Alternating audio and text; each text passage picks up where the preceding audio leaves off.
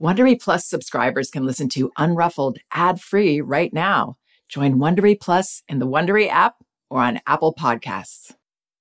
Most of us think a lot about our family's future. That's part of the job, right? And I'm sure you've heard that annoying piece of advice that says, don't buy that latte, invest instead. Well, we went for it a couple of years ago and opened a Robinhood account. To be honest, my husband wanted to cut down on coffee anyway. But you know what? Whatever your goals are, Robinhood could help your family build a better financial future. Investing a small amount now could make a big difference 30 years down the road. It's nice to be in the driver's seat and have autonomy when making investments, which is easy to do with Robinhood. Download the Robinhood app or visit Robinhood.com to start building a better financial future. That's Robinhood.com or download the app now to learn more.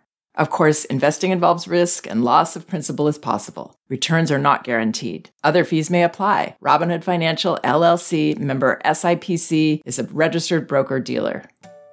You can count on T-Mobile to help keep you connected. After investing billions to light up their network from big cities to small towns, T-Mobile is America's largest 5G network. Plus, when you switch to T-Mobile, families and small businesses can save up to 20% versus Verizon and AT&T. Visit your neighborhood store or T-Mobile.com to switch. Plan savings with T-Mobile, third line free on essentials via monthly bill credits versus comparable available plans. Plan features may vary. Credits stop if you cancel or change plans.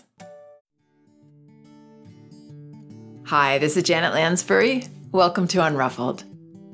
Today, I have a question from a parent that I received in an email, and she's an amazing parent, clearly. She's wondering what to do when she's responding to her child's upset feelings in all these wonderful ways, and yet he's still having these extended meltdowns that end up making her upset. She says it's breaking her heart.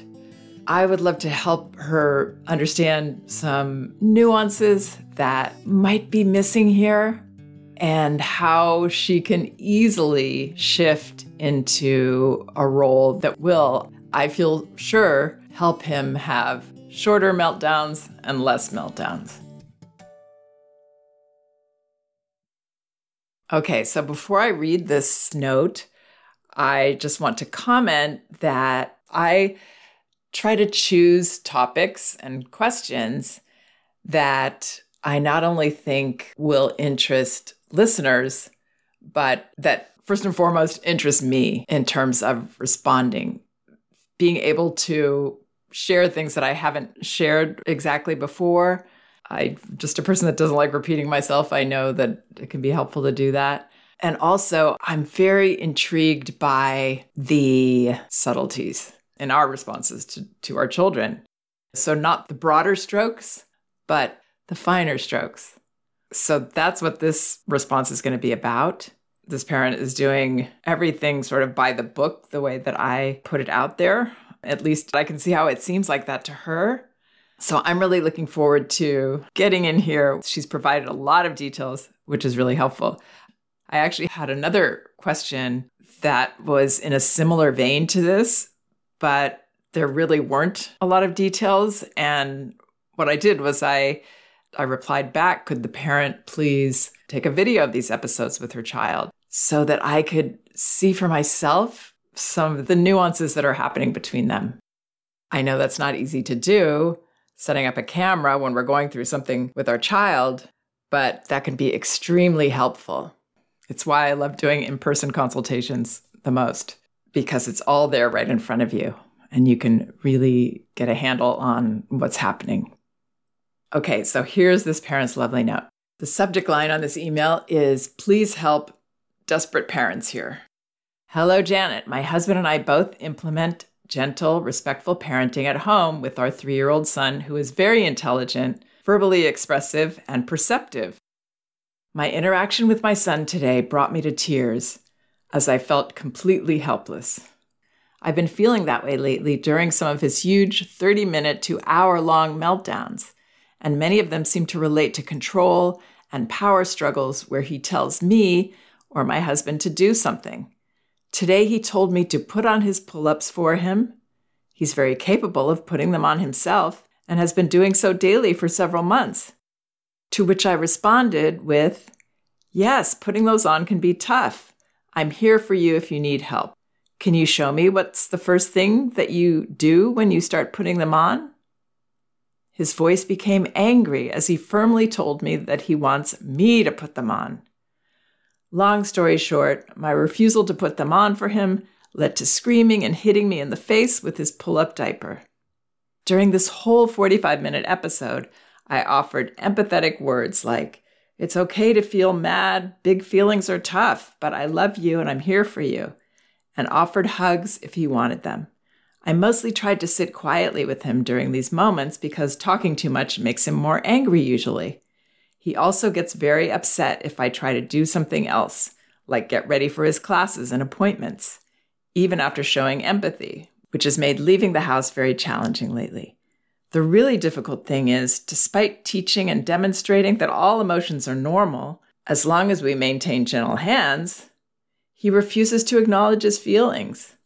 I'll say something like, "You seem frustrated or mad at," or "Are you feeling mad, frustrated because?" And he would get even more angry and yell back, "No, I'm calm," even though he's clearly angry. We're perplexed as to why this happens since we've been so keen on demonstrating that feelings of all kinds are healthy and normal. We are very mindful about maintaining structure to his day, especially around meals and afternoon nap time, and not overstimulating him with too many to-dos. We also offer safe, age-appropriate choices whenever possible, like his choice of outfits, shoes, meal items, etc., to empower him with decision-making, as well as get him involved in jobs like mopping, setting the table, etc. My husband and I spend a lot of quality playtime with him, as I'm a homemaker and my husband immediately takes over when he gets home and on the weekends. But there's also plenty of independent play time for books, Legos, and blocks, his favorite toys. Anyway, coming back to today's episode, after all of that background info, the reason why I ended up in tears and feeling absolutely helpless is that as these intense and long episodes linger on, I start to feel myself losing my calm, usually around the 45 to 60-minute mark. I feel the anger and frustration inside myself intensifying, and I know that I can't maintain the calm much longer. I need to be alone for a minute. But my screaming, irate child does not allow this. This is the moment when I will likely end up screaming at him because I literally can't handle his screaming at me any longer. And then I feel the weight of the guilt for yelling at him when I know that I, the grown-up, am supposed to be his calm when he has big feelings. Sorry for the long-winded message, but I am at a loss. I feel like I've exhausted my bag of tools. Are meltdowns of this length and magnitude normal? I'm definitely not trying to prevent tantrums, but I feel lost as to what to do during these intense episodes that seem to go on and on with no end in sight. I'm trying my best to be a connected parent, and I don't want to lose my own temper during these moments, but it's a challenge that I sometimes fail at. Thank you so much for any advice or words of wisdom that you can offer. Okay, so there's a lot here. Even as I'm reading this, again, I'm seeing a lot of interesting little details. To me, they're clues. They're little clues as to what is going on here. Why this parent's responses, her very caring, thoughtful responses, are kind of misfiring with her child. She says in the beginning of the note that he's a very intelligent, verbally expressive, and perceptive child. So yes, he's reading really everything that she's feeling and her intentions as much as hearing her words and seeing her actions. So as many children do, and especially children that are extra perceptive, they're tuned way in. So it makes it harder on us to pretend anything, even a little bit. And I know that sometimes it can help to try at calm and then see the results of that. And sometimes that helps us to actually be more calm. But really calm is an inside job. It has to come from the inside out. It has to come from our perspective on what's going on with our child, our trust that it's safe for him to be as mad as he needs to be at us, and that there's nothing threatening there on our end, that we can welcome that as the big people we want to be for him, and that feelings pass. Obviously it's daunting if it feels like there's a 30-minute to hour-long meltdown. I would say that if that's happening often, that it is a sign that there might be some adjustments we can make. It's not typical for children to do that. So it seems like he's giving a clear sign here that he needs a little tweaking in the parent's approach. And part of it, I believe, is the way this parent and many of us tend to perceive calm. What calm really is in these situations is that openness we have that our child feels to whatever they're going through and really connecting with them where they are in that way. That's what's calming for a child. If we're trying to practice being calm from the outside in, a child like this especially will tend to feel that, and it won't calm them. It feels almost like we have a little glaze between us of distance that our child can't quite be seen and heard through. But that's a very typical kind of transition state for us as we're working towards being calm from the inside out. So it's a positive part of the process. Still, we need to go that extra distance. And I'm going to try to explain how to do that based on what's going on with this parent and child. And believe me, nothing I'm going to say here or ever is meant to be critical of parents, most of whom, at least the ones that I hear from, are incredibly thoughtful, engaged, respectful, working so hard at this. And I have nothing but admiration for them or any of us that are trying to do this job. So I'm only intending to be helpful, not critical. Though I am going to go over the clues that she's given me and offer alternative suggestions. So when this parent says, today he told me to put on his pull-ups for him, and she says he's very capable of putting them on himself and has been doing so daily for several months, to which I responded with, yes, putting those on can be tough. I'm here for you if you need help. Can you show me what's the first thing that you do when you start putting them on? And then she said his voice became angry as he firmly told me that he wants me to put them on. So it's wonderful that he's able to put them on himself.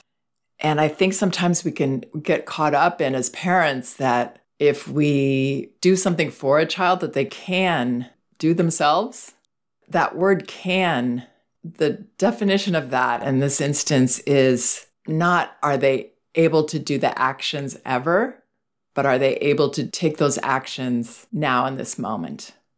Sometimes they're not because they don't want to. And they have a reason that they're probably not aware of, that they just want us to do it. And I could see how this parent would be concerned. Her child, she said, seemed to relate to control and power struggles where he tells me or my husband to do something. So I can see where she feels like I don't want him to be controlling me and bossing me, having me do things just because he says so. That's a valid point. But in this instance, it's not a big deal. He's not asking her to go sit in a different chair or get him a different color, this or that, something that is a bit unreasonable. He's asking for a kind of caring, momentary interaction that he just wants. So I would look at, is it really important that we make sure he do this, even though we know that he can? Or is it more important that I go the other direction? And I'm so willing to do it because I love caring for my child. You know, maybe you have to be a parent of grown-up children like me to see how nice it is to be able to help children with their clothes, pull on their pull-up, help them on the potty, put on their pajamas, give them a bath, even if they are able to do things themselves. Those are caregiving activities that children do tend to crave at different times in their life. And I don't know what's going on in the greater scheme of things here with this family, but it's often when there's something new happening or something where just do that little caring thing for me, please. And I know he didn't say please or ask very nicely maybe, but I would just shrug my shoulders and welcome that and not make a big deal out of it. Because the way it can come off to a child when we suggest that he should give it a try is that we're pushing back, we're invalidating his wish there. Obviously, this parent does not mean to do that. But sometimes we can get so caught up in helping our child to achieve and do things, or to make sure they're not bossing us or trying to take control over us in ways that aren't healthy for them, that we just maybe make a little too much of these small things. And the other part of this is when we say something like, can you show me what's the first thing that you do when you start putting them on? It's a little bit tricky. It's not direct and totally honest, which would be to say, you know what, I know you know how to do this and I don't want to put those on for you. I want you to do it. That might come off more direct in that moment. And I was thinking about how this would relate. If we can use an adult example, I know children are not adults, but the kinds of interactions we have with them and the kinds of feelings back and forth can be quite similar. These are human dynamics. So the adult example I thought of is if I said to my friend or my partner, I don't feel like driving now. Can you take over? And then they respond, start the car and see how that feels. I would feel a bit invalidated, right? I would feel like you're trying to get me to do it, even though I said I don't want to. So, of course, I would not do everything that he or any child says, but I would, in this case, say, sure, I'd love to. Or if I really didn't want to, you know what, I don't want to do that right now. I've got my hands full or I'm busy or, maybe I don't need to have an excuse. I don't feel like that. Sorry, you can be mad. That's a little more connected. Sound the gifting panic alarm. We've all been there. You need to find the perfect gift. You have absolutely zero ideas and you don't know where to start. Relax. Now you can use gift mode on Etsy. Gift mode takes the stress out of gifting so you can find the perfect item for anyone and any occasion. Just answer a few short questions about who you're shopping for and what they like, and gift mode gives you curated gift ideas based on hundreds of personas.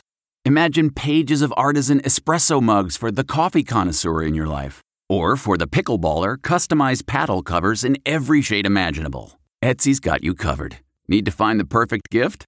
Don't panic. Try gift mode on Etsy now. That's not just the sound of that first sip of Morning Joe. It's the sound of someone shopping for a car on Carvana from the comfort of home. That's a good blend. It's time to take it easy, like answering some easy questions to get pre-qualified for a car in minutes. Talk about starting the morning right. Just like customizing your terms so your car fits your budget. Visit Carvana.com or download the app to experience car shopping the way it should be. Convenient, comfortable. So to connect, it's best to be honest and direct. It's also best to stay in the now, which is almost always where children live, right? Rather than analyzing or giving an overview. That feels like a bit what this parent does when she says, it's okay to feel mad, big feelings are tough, but I love you and I'm here for you. And she said she offered hugs if he wanted them. So going back to the adult example with the car and me not wanting to drive at that moment, and then after I got mad that they tried to get me to drive anyway, and this friend or partner says, it's hard to feel mad like that. I'm here for you. It feels a bit more avoidant, right? Instead of, gosh, sorry, you really wanted me to drive, and I pushed back on that, and I tried to get you to do it. I get why you're mad. When we want to give those messages that it's okay to feel mad feelings and we love them and we're here for them, those work better, just as they would with an adult or older child or older person, when we show rather than tell.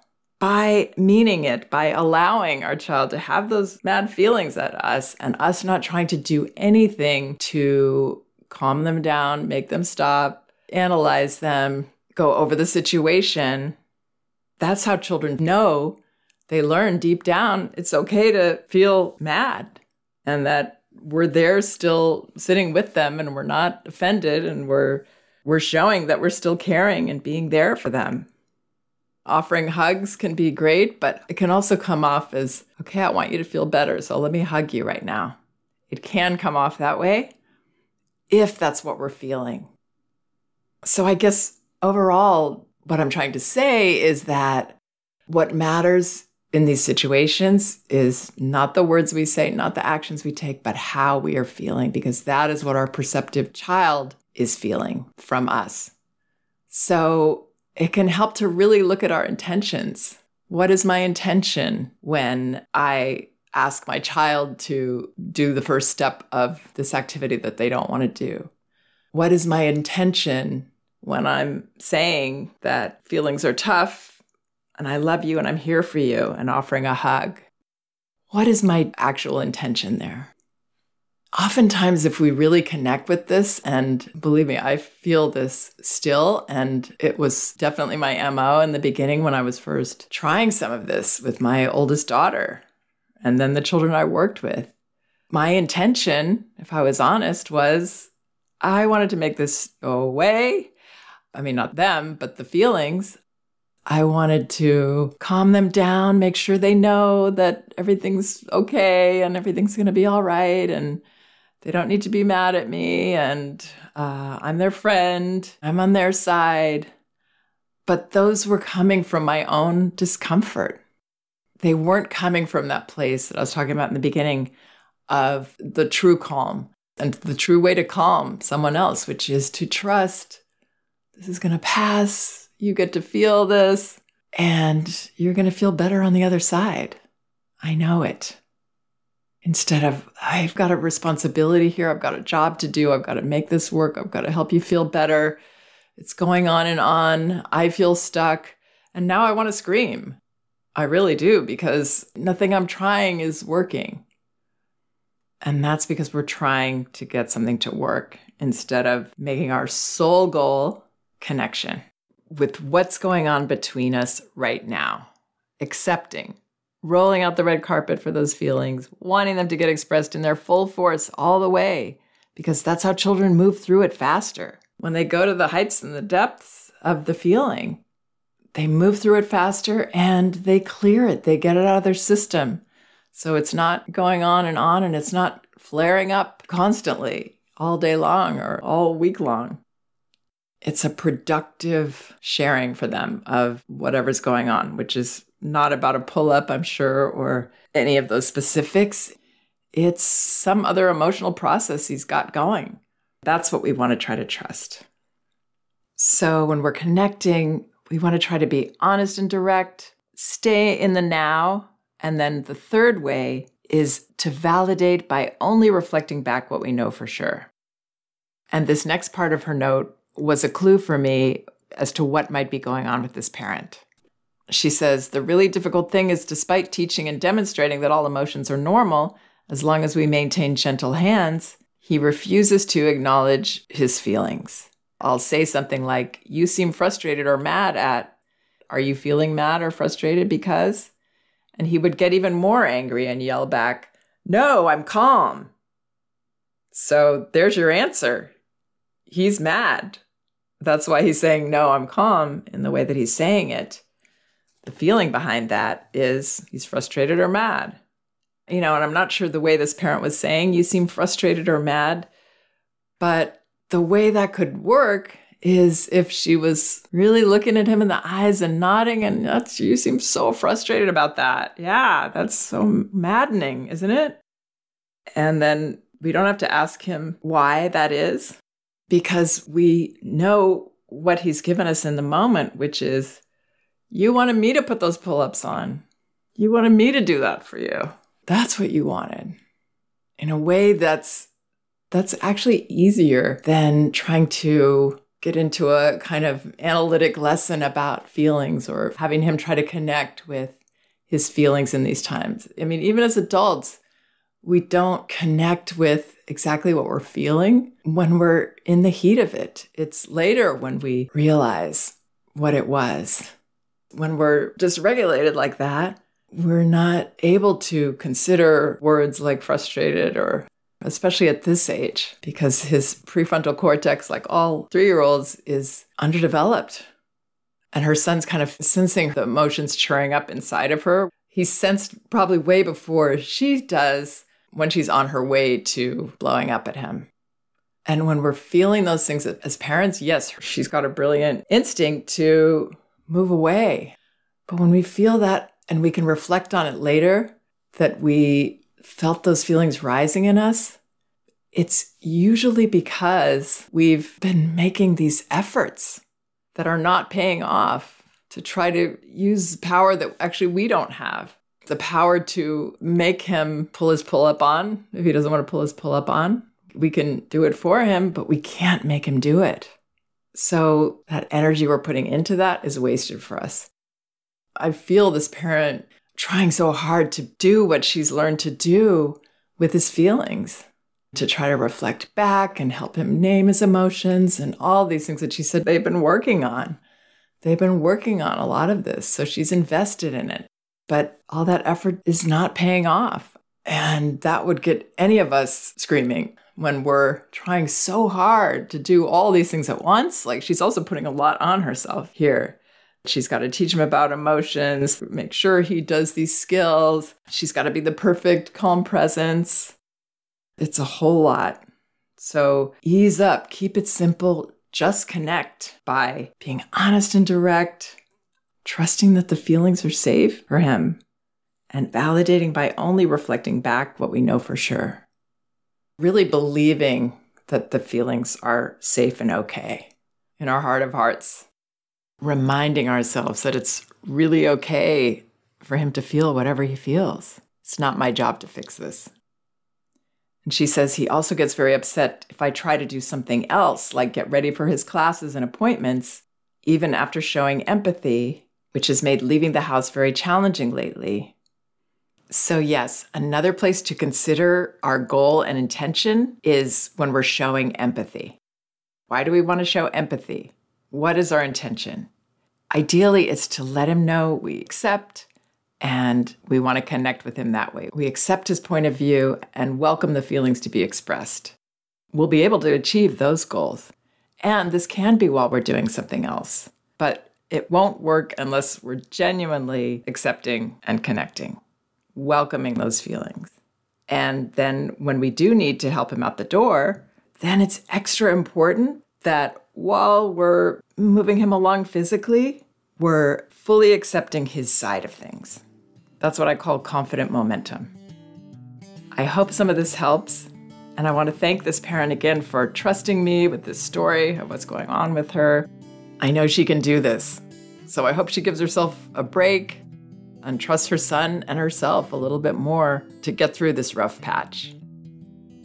Please check out some of the other podcasts on my website, janetlansbury.com. They're all indexed by subject and category, so you should be able to find whatever topic you might be interested in.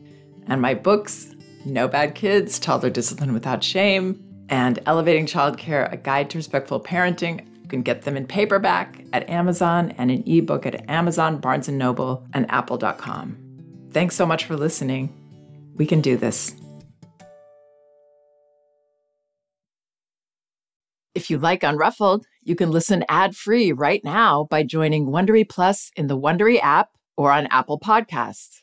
Prime members can listen ad-free on Amazon Music. Before you go, tell us about yourself by filling out a short survey at Wondery.com/survey.